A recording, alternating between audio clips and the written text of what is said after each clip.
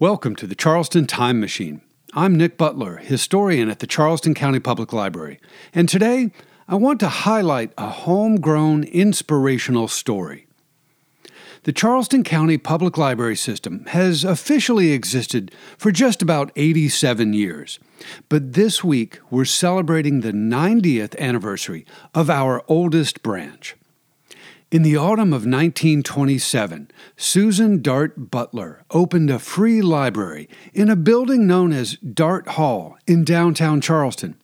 And the present Dart Library is hosting a celebratory event this Saturday to commemorate 90 years of service to the community. In honor of that milestone, I'd like to share with you a brief history of the Dart Library, as told by its founder, Susan Dart Butler. But first, a bit of background about Susan Dart Butler and her family here in Charleston. John Lewis Dart was born in Charleston in 1854 as what was then called a free person of color. He received his early education at the Avery Normal Institute, then a private school, and in the 1870s embarked on a career as a teacher.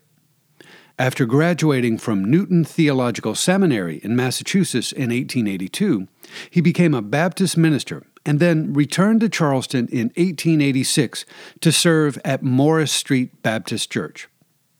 In 1887, he married Julia Pierre of Washington, D.C., and their first child, Susan, was born in 1888. The members of the Dart family placed a high value on reading and education, both at home and within their community. In the early 1890s, while white authorities were pushing for greater racial segregation in South Carolina, Reverend Dart lobbied for equal funding for the education of African American children in urban Charleston. When city leaders ignored his pleas, Reverend Dart campaigned to raise money to start his own school.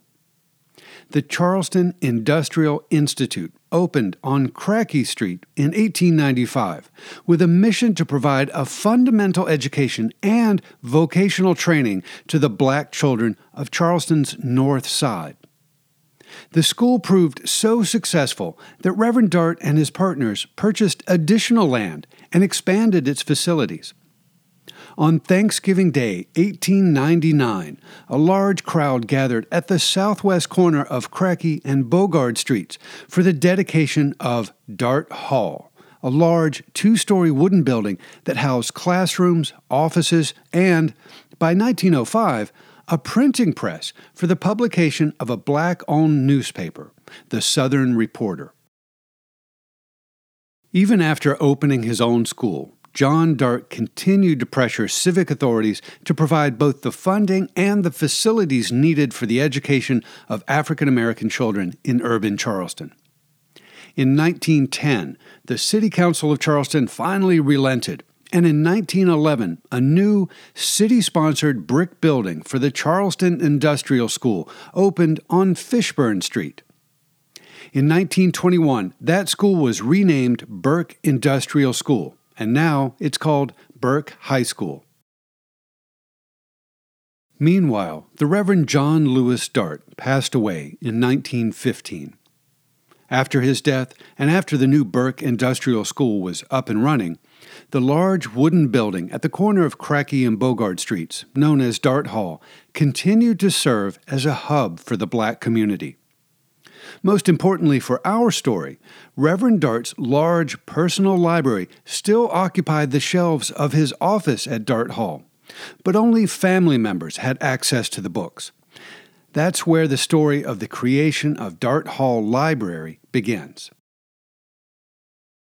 Susan Dart was born in Charleston in 1888 and received her early education at the Avery Institute.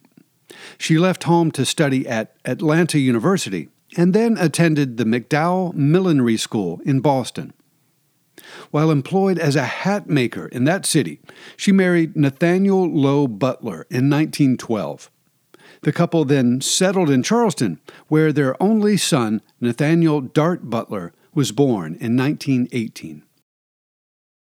At this point, I'll let Susan Dart Butler tell her own story in her own words. In October of 1952, she sat down at a typewriter and began crafting a summary of her work with the library she had started in 1927. She titled this essay, "Making a Way to Start a Library." A slightly revised version was published in the Charleston News and Courier on 22 December 1952. But I'm going to read directly from Mrs. Butler's typescript, which we have in the archive here at CCPL. I've also added a few annotations to help identify some of the characters. Making a Way to Start a Library. In the fall of 1925, after making a quick survey of libraries or bookshelves in schools and churches in Charleston, I found there was very little to report on the number or kind of books in those bookcases. The Interracial Committee of the YWCA around that time heard a report from Clelia P. McGowan, chair of the South Carolina chapter of the Commission on Interracial Cooperation, about an interracial meeting held in Atlanta in April 1925. She brought the information that the Rosenwald Foundation, a prominent philanthropic organization of that era, was interested in getting a library started for colored people. Upon being appointed chairman, I selected a small committee to gather information for the survey and also made plans for starting a library to serve Charleston's black community. Early in the spring of 1926, the committee reported the few books found were poor and of no value. Reports of progress on how we could collect books and where we would house them for a public reading room and library were made.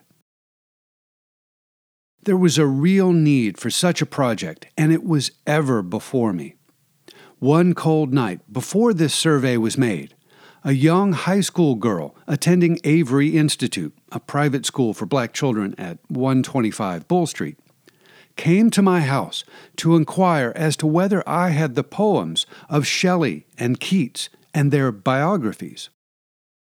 My father, the Reverend John L. Dart, had collected a large number of books for his library, and I knew these books were among them.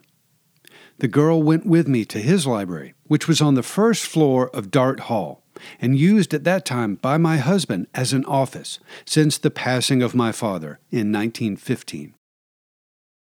The room was very cold, but the girl said she did not mind the cold. She would rather sit there and read because at her home, a small cottage, there were her sister's young children playing and older folks talking, which made it hard for her to concentrate on her work. This picture was always in front of my eyes. I knew her situation and thought of many others like her. Where could we start the reading room? The only room suitable was a small one at Dart Hall called the printing office. The floors and walls were inky, and there were several holes cut in the floor for belts which turned the newspaper press of the Southern Reporter. Small amounts of money raised from parties, a dance, and a spirituals concert given by the students of Avery School helped to buy lumber for a new floor. The walls were whitewashed and shelves built for the more suitable books from my father's library. Later books were sent through Mrs. McGowan, and an automobile load was given by the late Mrs. Samuel Stoney from her Medway plantation house. The work to make the reading room comfortable was accomplished by the labor of my husband, who was also interested in helping people to improve their condition. My mother, Julia Pierre Dart, a co-worker with me, had spent over 50 years here working with my father in church, community, and educational work. She gave me the use of the printing shop at Dart Hall, which was opened in the fall of 1927 as a library and reading room. When books came, I was at a loss to know what to do with them. After visiting libraries in Atlanta, West Virginia, Durham, Tuskegee, Washington, D.C., and the Charleston Library Society on King Street, The books were shelved alphabetically. Later, with the help of two young ladies who were college juniors at home for the summer, we classified them as fiction and nonfiction. After teaching kindergarten, which meant playing with 30 or more children during the morning hours, I spent 3 hours, 5 to 8 p.m., on Mondays, Wednesdays, and Fridays in the library and reading room. A few high school students would come in looking up their English assignments or someone's biography. It seemed to me, however, that I had started something people were afraid of. They did not come in to visit or to see what was going on in this room. I have a book, and I do not need any others to read. Such were the remarks I heard about the library. On many of these afternoons, my son, Nathaniel Dart Butler, who was about 9 or 10 years old, was my companion and inspiration. He dearly loved books, and he often brought the neighborhood boys in to look at the books and pictures.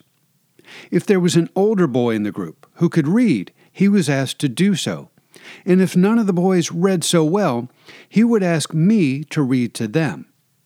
This did not last very long because he soon learned to read and discuss the authors, books, and styles of writing. My son learned the library service and was very helpful at the desk and with reference questions. One day, in late February 1929, we had some very distinguished gentlemen from Atlanta to visit the library.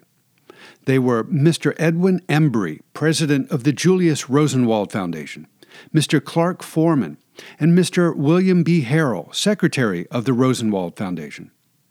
They were interested in our library and pleased with the collection of books covering such a variety of subjects.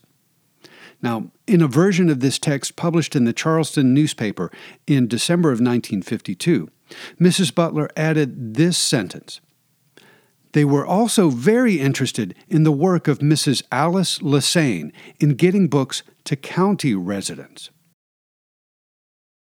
Mr. Embry, who represented the Julius Rosenwald Foundation, was interested in public libraries, and a 5-year plan was discussed with Charleston County officials.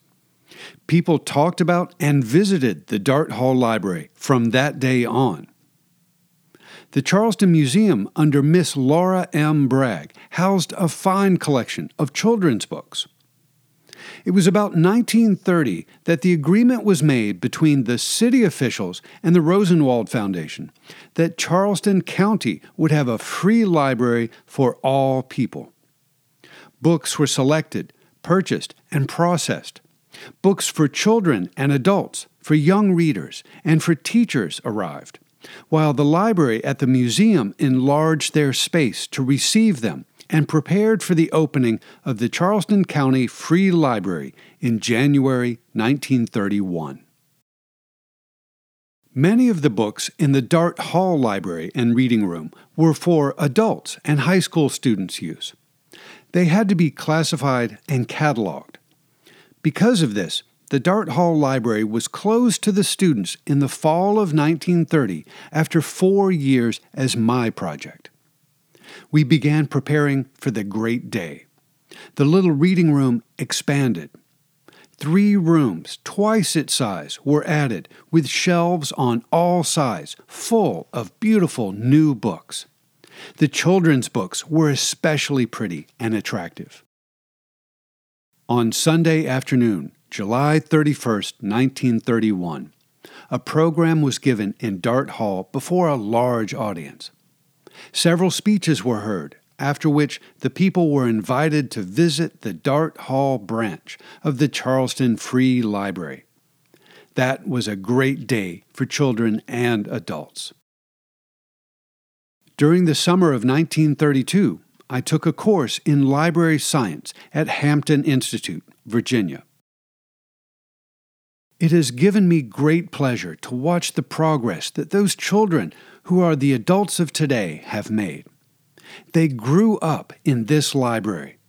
They graduated from school, finished college, and returned home with Bachelor of Science and Master of Arts degrees. One even has a Ph.D.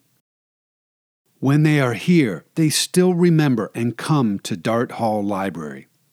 One young man returned after his college education and taught in one of the high schools here. He was one of the dependable leaders in our Great Books discussion groups last year. Many students who grew up using the library are teachers here today. They have, for the past 5 years, contributed to a fund for the purchase of professional books required by the Extension Department of the South Carolina A&M College, now South Carolina State University, at Orangeburg. A collection of several hundred very fine books, valued at more than $5,000, were donated to the Dart Hall Library. It is said to be one of the best professional collections in any public library in our state. We are very grateful to these principals and teachers who made gifts of books to this library. Note: this short story of the Dart Branch was written at the request of the League of Women Voters, who collected the data and information for the study of the Charleston County Free Library. During these past years, I have tried to serve the children and adults of this county, helping them to help themselves by reading and using good books. Written October 22, 1952, by Susan Dart Butler, librarian, Dart Hall Branch, Charleston County Free Library. After 20 years of running Dart Hall Library, Susan Dart Butler retired in May of 1957. She died 2 years later, in June of 1959, but she has not been forgotten.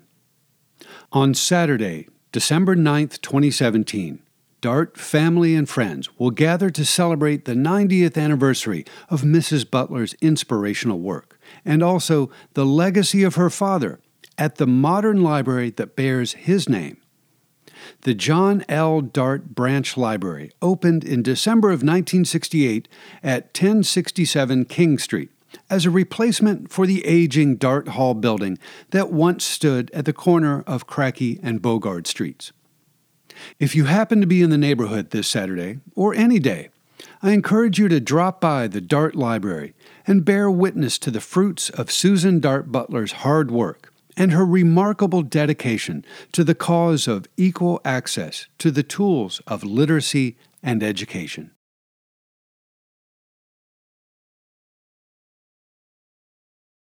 Kevin Crothers is the executive producer of this program for WYLA at the Charleston County Public Library. CCPL is your home for local history. If you'd like to learn more about our resources, discover upcoming programs, or just explore the Charleston Time Machine, check out the library's website at ccpl.org. Thanks for joining me aboard the Charleston Time Machine. This is Nick Butler, and I'll see you in the future.